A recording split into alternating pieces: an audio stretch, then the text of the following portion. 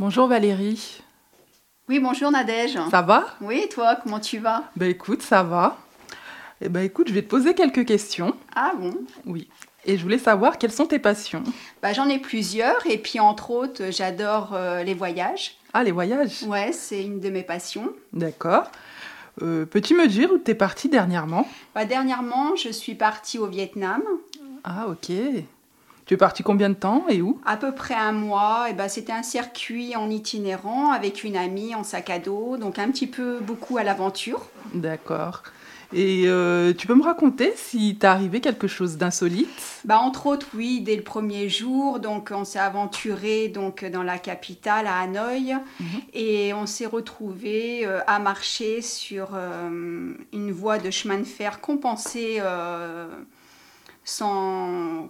fermée et puis en marchant pendant plusieurs minutes, demi-heure.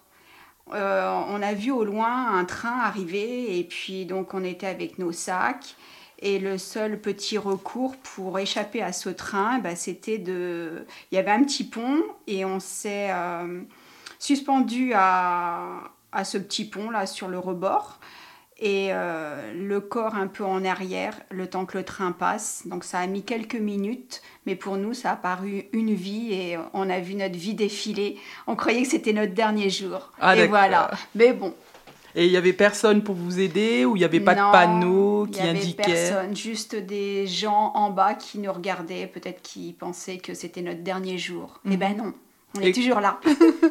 et comment vous avez fait après ce péripétie? Après, on a eu très peur, on avait les jambes qui flageolaient et puis on se ressassait cette image-là et on a vraiment vu notre vie défiler, quoi.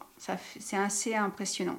D'accord. Et du coup, quel souvenir tu garderas de ce séjour par rapport... Très bien, maintenant c'est une petite anecdote, on en rigole et ça reste un bon Un souvenir. bon souvenir. Ouais. D'accord.